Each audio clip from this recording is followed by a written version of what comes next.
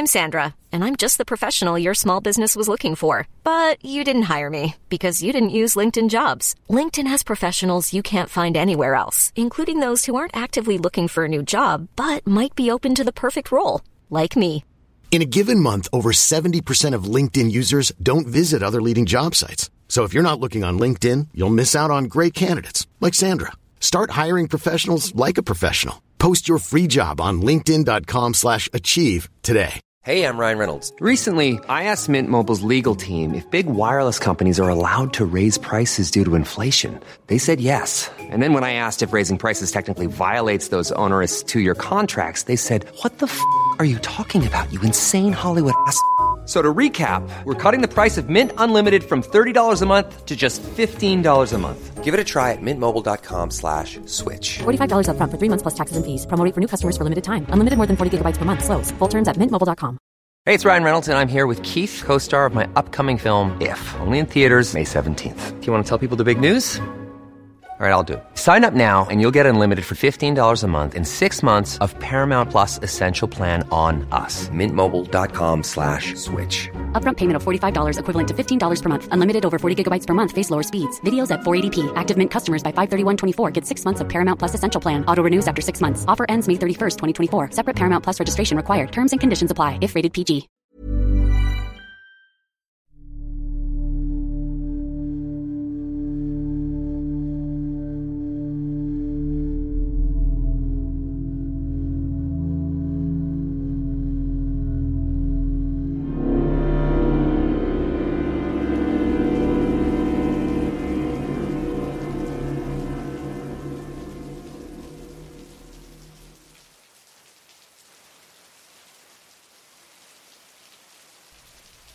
They smash the windows and drag me out of the car.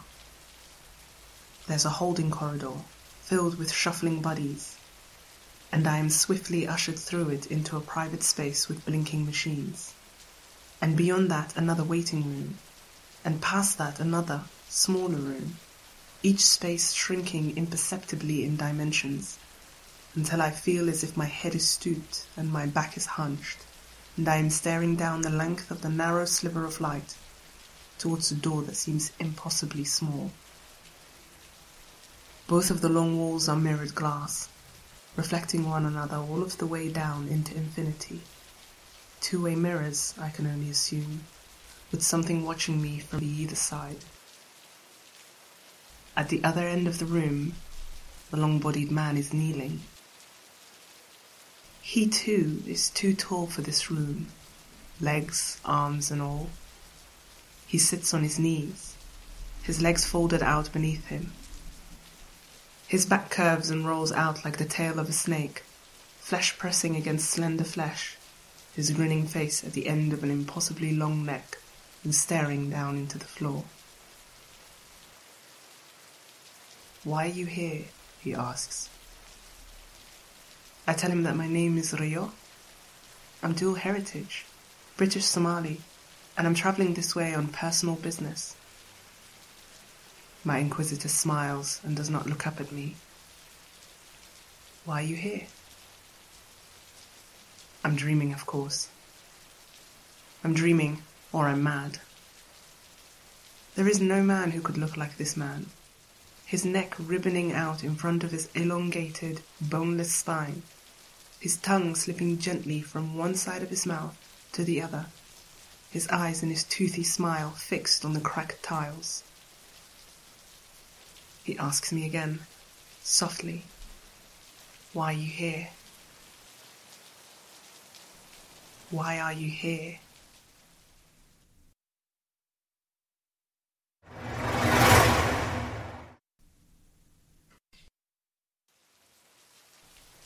Sometimes, in this world, people go missing.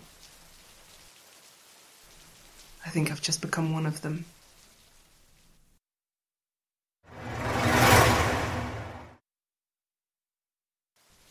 When the interrogation is over, I'm returned to the holding corridor.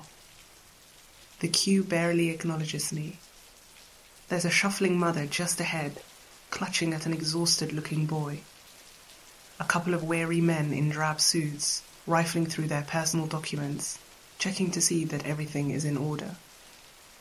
At the very far end of the door, shimmering like a guillotine, is a pair of glass automatic doors and an empty booth behind them. The doors remain firmly shut, and the stupor of the queues suggests that they have been so for a long time. A tannoy loudspeaker hangs above them, silent and unused. I've been here before. I lean forward and tap the mother on the shoulder. Just to be clear, I venture, you're not real, are you? I'm imagining all of you? She looks back into my eyes and says, I don't think they like it when we ask those sorts of questions. Who is they? I ask. And she just shrugs and makes a sort of all-encompassing gesture that could mean the people watching us, the people in charge who have the power to end us, the world itself. I press her. How long have you been waiting here? She smiles at me and offers me a cough sweet.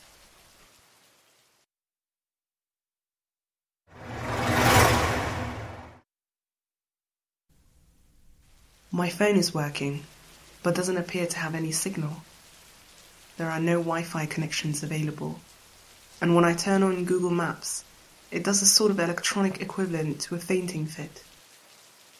Loads up, blinks, shuts itself down. I glance back down the corridor, but there doesn't seem to be any way out the way I came in. The corridor ends in a pot plant, and a filing cabinet, and a tourist poster that is not in any kind of language I understand, but depicts a happy, smiling family, the mother looking on from the pebbled beach as the wading father tosses their child in his arms high above the water of a great black lake. The artist has clearly got something wrong, because the angle and position of the child in relation to the father isn't quite as it should be, so that it almost appears as if the father is tossing the child up and out towards the lake, and the ripples that are circling outwards from the heart of the lake almost resemble a kind of maw or mouth, opening up to welcome the offering. Perhaps I can make out the language. All languages are alike, after all, and the longer I stare at it, the more it becomes clear that the big word must surely be askew, and the smaller text above it must read, "Come and see," or "Come to visit." And the tall trees that surround the lake must not be trees at all, but buildings and winding stairs.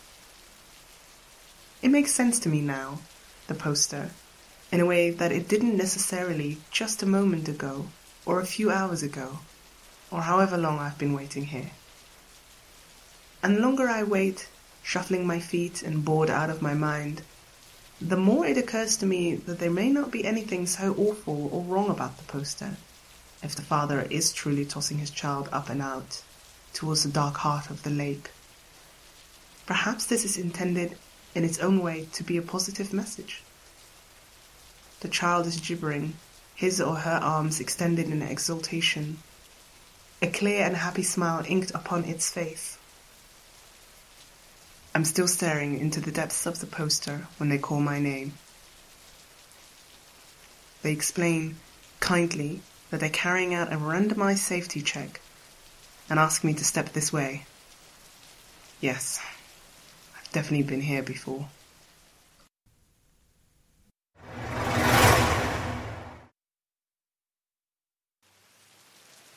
The interrogation room is smaller again and longer as I return to it. My shoulders are pressed against the mirrored walls to either side. My grimace is cast in the endless reflections. And my inquisitor, too, has changed. He's a big man this time, his bulk raising him towards the ceiling and casting his infant-like bald head in shadow, so that only his great chin is visible from the temples downwards, as bold and as round as his skull, and it wobbles fleshily when he talks and when he giggles. "Who are you?" he asks. I tell him my name is Rio, although I'll admit that's not what's written on my documents. I'm dual heritage, British Somali, and I'm travelling this way on personal business. He giggles and speaks again, in a softer, more high-pitched voice. I cannot make out his expression. I said, "Who are you?" That's a more complicated question to answer, I tell him. Does he want to know my history, or my identity, or my personal thoughts on the nature of existence?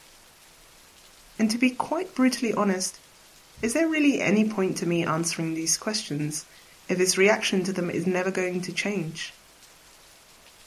My inquisitor shakes his head and his chin, giggling merrily to himself, and all at once I have the absurd and unmistakable idea that his chin is just the tip of another conjoined head, upside down and small, a second shrunken face obscured by shadows, and that both faces are talking to me. "Who are you?" he asks. And all of a sudden, I don't know what to say.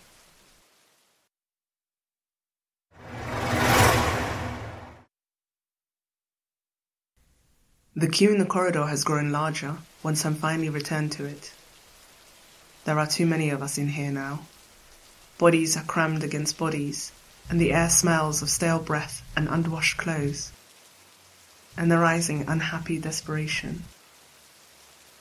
The mother is holding her son very tightly to herself, the folds of her coat half enveloping him. Her face is clenched, as if she's clutching him with every muscle in her body. She wants her son to know that he's still a person, and if he can only focus on the full force of her overwhelming love for him, he may suffer through the indignity of this, the apathy and hatred of the place that leaves us here to rot, and will not allow us passage, and whose approval we are expected devoutly to seek.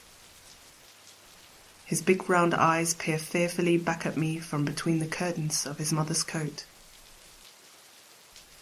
"So when do they bring us food?" I ask her. Her silence worries me. It has the feel of something that cannot, for the sake of any of us, be acknowledged. One wheezing elderly man a few places ahead sinks gently to the floor, his eyes closed in exhaustion, surrounded by uncompromising shoulders. The crowd around him shuffles to fill his place. I am still at the back of the queue. Nobody else comes in. Nobody gets through those double doors. The hours pass, and I am still the last person who will enter or exit this corridor. I avoid looking any more closely at the tourist poster, whose words are all the more evident to me now. Stay with us in his queue. Nor at the 3 figures inked upon it, who seem to have somehow waded further into the lake, the child itself plummeting helplessly into the depths of the water, its parents cheering it on from the shallows. Instead, I focus on the great shining doors ahead and try to think. I was with Professor Henley, then I was alone.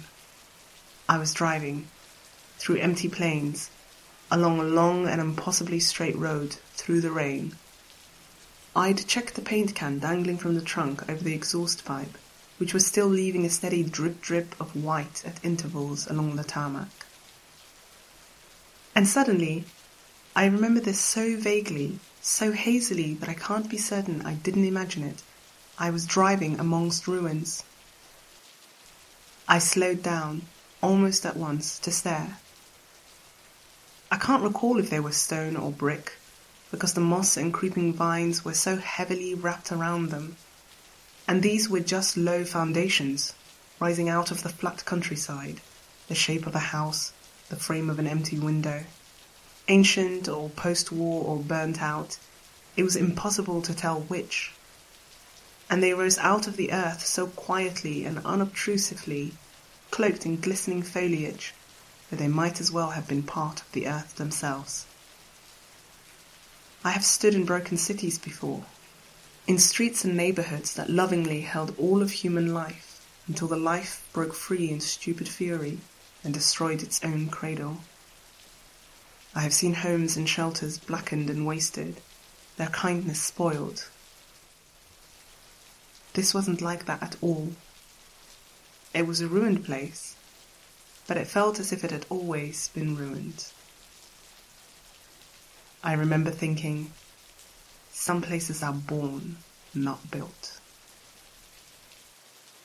Such a strange thought to have. And I don't know what came next, but I was still muttering the words to myself when they stopped my car and broke the glass and dragged me out. Born, not built. Born, not built.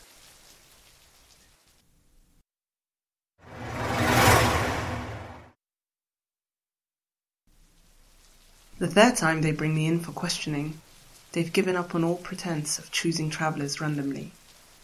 They simply lock eyes with me, nod and beckon for me to follow them. The mother who's ahead of me in the queue gives me a sorrowful look, and I'm not certain whether she pities me or envies me. Is it a positive sign, the fact that there's so much interest being taken in me? Or does it simply mean that I've been given multiple chances and am now due to be eliminated from contention? Save my place, I tell her and grin. She doesn't smile back at me.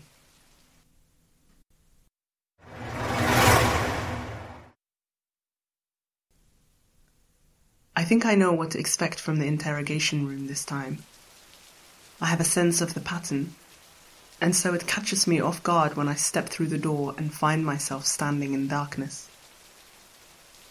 The two-way mirrors along the walls are no longer reflecting anything.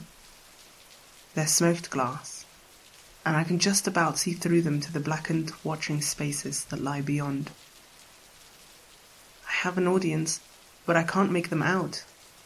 Just shapes, slipping back and forth, as fluid as oil. From the far end of the room, I hear my inquisitor's voice.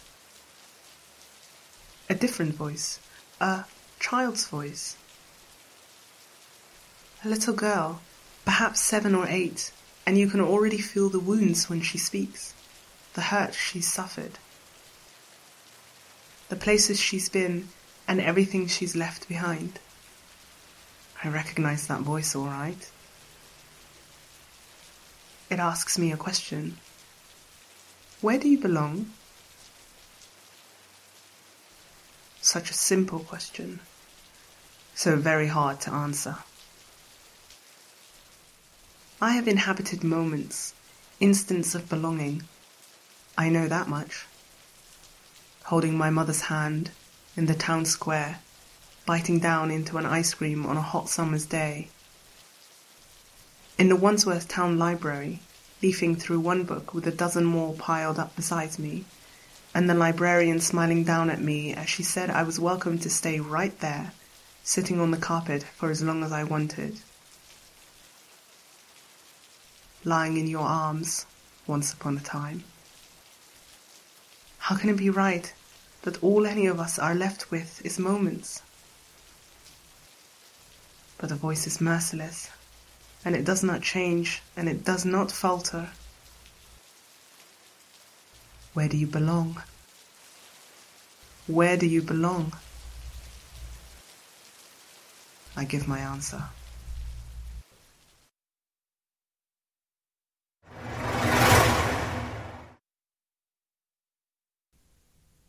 The corridor has become a wall.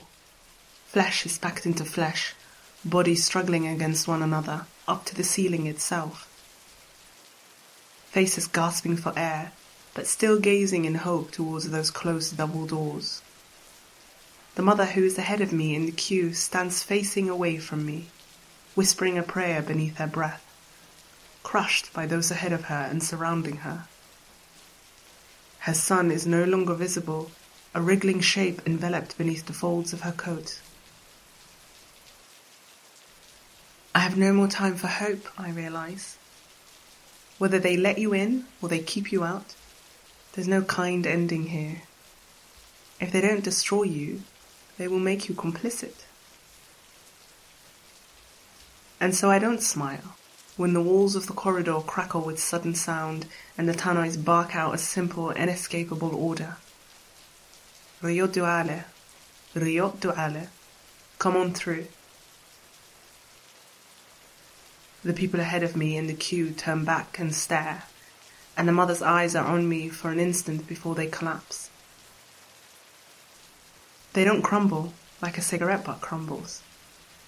It's as if they are paper being burnt away by an unseen flame, the edges of their skin and shape ebbing rapidly and curling upwards at the edges, their fingers just beginning to stretch out towards me in pleading desperation before they are worn away into empty stumps, into limbless torsos, into mere masks of screaming faces that float in the empty air of the corridor before withering away entirely.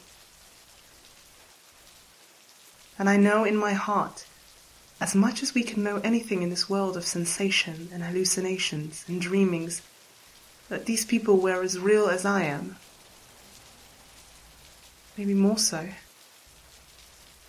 Their clothes remain behind and crumple onto the floor before me. Jackets, cases, identifying documents, empty underwear sat unhappily within empty trousers. Pairs of shoes, all facing towards the double doors, and as I watch, those doors slide gently to either side to accommodate me. I stoop to the coat that belonged to the mother, where the little boy was hiding himself, and peel it open. There's nothing there anymore. The tannoy says my name again, without impatience. I'm sure it could repeat itself for all eternity if I stay where I am. Before I step through the waiting doors, I do glance back down the length of the corridor, one last time, towards the tourist poster that's blue-tacked to the farthest wall. The three figures are no longer visible. The black lake is empty. 3 distinct circles of ripples spreading outwards from its surface. The words are clear to me now, their meaning unmistakable. It says, join us in SQ.